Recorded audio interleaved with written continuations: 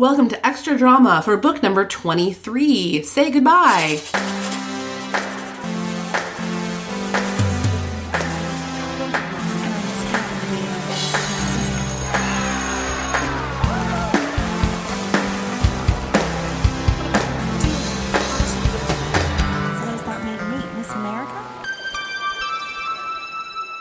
It's me, Marissa Flaxbart, with my guest, Mary Kate Wiles. Hi, Mary Kate. Hi. Thank you for continuing the conversation of this book, Say Goodbye. I'm happy to. Yeah. We're both, I know, really broken up about Todd and Elizabeth. It's been tough, but I'm pulling through it. I'm glad to see. You seem like you're coming through it pretty well. Thank you. I'm feeling okay about it, too. Good. I am not looking forward to a future... I mean, spoiler alert? These books are over 30 years old, but there is a character with whom I have no love lost who is coming to these books, whose name is Jeffrey French. Jeffrey French. Yeah, and he's no Todd. But... So I hope that Elizabeth will stay single for a little while before Jeffrey French enters the picture. Interesting. Speaking of that, I mean, we referenced a little bit in the first episode how the people around Elizabeth, particularly people who really care about her and you don't doubt their concern, like Enid, Stephen Wakefield, they ask her if she and Todd are going to stay in a relationship. So there is a lot of, both of them kind of think that maybe they should consider seeing other people, at least, if they're going to be so far apart. It's interesting because Enid had a serious boyfriend that, mostly she kept in touch with through letters. But that was before they started dating, I guess. His name was George Warren. George Warren. Yeah, George Warren comes up in this book when Enid kind of uses her breakup with George to kind of give Elizabeth some advice about how she had lost herself in George. Which is what happened in the previous book, actually, book 22, Too Much in Love, was also about a young woman losing herself in her boyfriend, and her boyfriend not liking the lost version of the girlfriend very much because she was kind of clingy and not doing anything that made her herself. It was kind of good advice. So speaking of good advice, do you think that, I thought maybe we could talk about what we think about the idea of long-term relationships, and if the sort of blanket rule that they're not a good idea. You mean long-distance relationships? Oh my gosh, I guess we can call that a Freudian slip. I definitely mean long distance relationships. Although if we're talking about high schoolers, yes, Jessica Wakefield would maintain that a long-term relationship is the bad. Sure. Yeah. Oh my god, I can't believe I did that. I would reset and just say never mind, but I think it's really funny you gotta that I keep made that. mistake. Yeah, you gotta keep that. That's what I get for not pulling up my notes where I wrote it down. Long distance relationship, bad as a rule, question mark? And I remembered every word of that except the distance part. Yeah, the most important part. Yeah. So what do you think? Do you have any wisdom on this topic? That's an interesting topic. I mean, I think a long-distance relationship is very different for a young person in high school or college than it is for an adult person. Absolutely. I mean, actually, my younger brother, I'm just going to talk about his personal life on this podcast. My younger brother is in college, and he recently broke up with his girlfriend because it was a long-distance situation, and they both really, liked each other and had dated for almost a year, I think, but she decided to stay in St. Louis, and my brother's in college in Arkansas, and they decided just that it was not going to work because of that. And I was honestly a little sad about it because I really liked her. But that said, I think it was kind of a similar thing. I have no idea how deeply in love they were or are in terms of comparing to Elizabeth and Todd, who are clearly deeply in love. Very in love. But it was a similar, look, we really like each other. I have no love lost for you, but we're just going to have to see what happens and not, be beholden to each other. Well, I think especially at that age, and maybe this is the wisdom that Stephen is trying to impart on his slightly younger sister, is that you are still really figuring out who you are, and especially, gosh, going to college, there's a certain amount of like self-discovery that is still happening. I have some friends, or had some friends in college who got married, and they had, even after they were married, they lived very far apart from each other. And I remember at the time, it was just for a period of time, I remember thinking, oh, how progressive they were. Like, they didn't need to be shackled to the bonds of, how we think marriage should work. And I mean, I think that's still true, but what ended up happening was that in their separate places, as very young people, they grew into kind of individuals and got the opportunity to kind of see what it was like apart. Yeah. And their marriage ended up splitting up, and I think that they would probably both have said, and would still say, that was the right thing. For the best, yeah. But it was so actually a little bit of a learning experience for me to be like, oh, here I thought that it was like some sort of, I don't know, like new progressive way to do marriage, but like maybe this is a dangerous thing if you. I think no matter what, it's just so hard. And I think every long distance relationship I've witnessed, and even when I was in one, it just doesn't always go super well because it's just hard. It's not necessarily anybody's fault. Yeah, well, and I guess I say,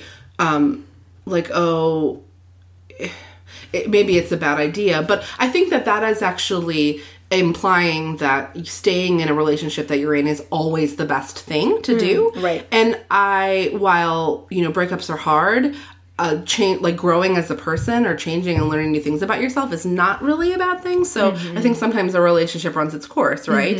And you've learned new things and you've had a great experience, and it's okay to go your separate ways. So it's not necessarily a bad thing, but I guess if what you're trying to do is to stay in, like a twosome, two people bonded as one, then being in the same places makes that a lot easier. I think so. I can't imagine, I can't imagine being away from my long-term boyfriend, Sean. I would be just devastated if, like, for some reason he booked a job in New York or something, or vice versa. It would just be really tough. And I don't know. And obviously, I think, it's going to be different for every couple or every, person, because people are different people. But I don't think that we wouldn't be able to handle it, because I think we both know that, we're going to be together forever. But it would certainly I would be sad. Yeah. Yeah. I actually recently read this book about coping strategies for empaths, which I feel sort of strange about saying on the record. I feel like I should read that book. Yeah. It was called it was I can't remember what it was called, but it was something like coping strategies for empaths. Cool. Great. I remember. Sorry, this happens sometimes. It's like you go to look something up and then your brain gives it to you. Yes. It's called The Empath Survival Guide. Oh, interesting. By Judith Orloff, I believe. Anyway, the book was interesting. I actually got a lot out of it. There were some things about it that were a little bit too woo-woo for me. But I did get a lot out of it. And one of the things that I was surprised by was she said that a lot of empaths in relationships actually can benefit from having a certain amount of separation. Interesting. Because you can get so enmeshed in another person that it's a cause of anxiety. Of course. I remember thinking at this part of the book that I wasn't sure whether or not this was good advice, but it was interesting to think about how one could be in a long distance relationship almost like as a strategy, which I think normally I would sort of pathologize as you don't really want to commit to another person, but there are different ways to do things. So maybe that's one way. Yeah. Speaking of young people though, on the subject of the difference between a younger person or someone even our age, right, being in a long distance relationship. I almost said it again. That is to say, people our age who are also very young. Yes, that's right. But it is a big difference to be like in your like late 20s and your 30s Yes. Versus being, 19 or 16 like Elizabeth is. Yes. So one of the things that Stephen says to Elizabeth is, I've seen this sort of thing a lot at college. People have what they call hometown honeys, girlfriends or boyfriends they've left behind, and the ones who have the hardest time always seem to be the ones whose expectations and demands are too high. They promise not to date, not to spend any time with the opposite sex at all, and they get really jealous if there's even a hint that they're being cheated on. It's the surest way I know to wreck a good friendship. Whoa. Which is so wise, and I think is just the author like trying to reach through the book and like grab the reader and say, beware of this. Like if when you go to college or whatever. Yeah. Actually, reading that again now, I see that Stephen is being fairly nuanced. It's saying like it's not that this can never work. It's just that if you set really stringent rules, then you're setting yourself up for hurt feelings, right? And having a hard time adjusting, right? Of course, yeah. And I'm sure there are different ways for it to be, but I wish I had like a personal story about this that I could share, but I really don't. I had kind of a boyfriend when I went to college, and I'm from Arkansas, and I now live in Los Angeles and went to USC. And he went, I don't even know where he went to school. It was not in Arkansas. Anyway, somewhere else. He wasn't somebody I was like super wrapped up in. He was no Todd, you're saying. He was no Todd. He was my first kiss, and we spent most of the summer smooching.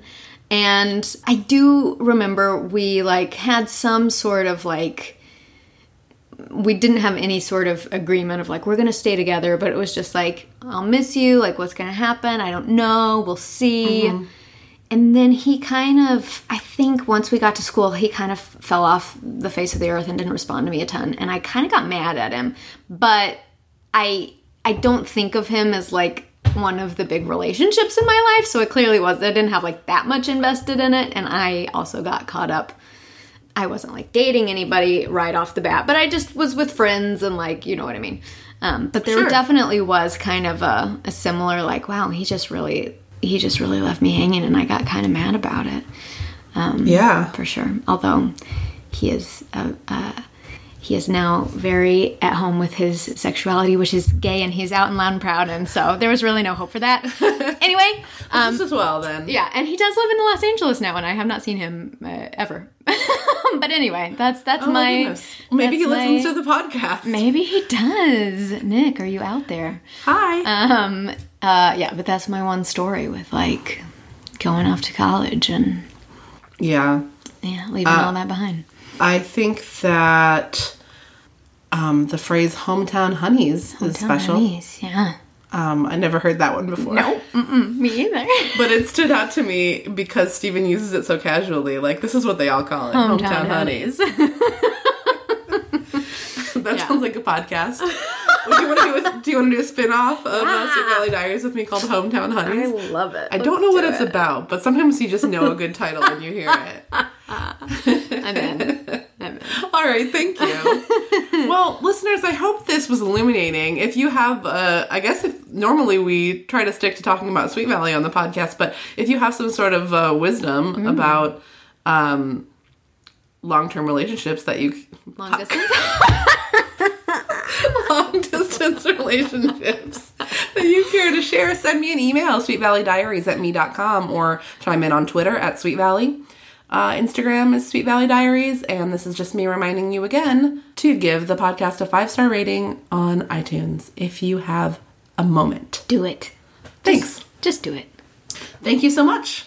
Thanks. We'll tune in next week to find out about Betsy and Stephen Wakefield and Kara Walker. It's not a love triangle, but it's some sort of emotional triangle. Can't wait. Bye. Bye.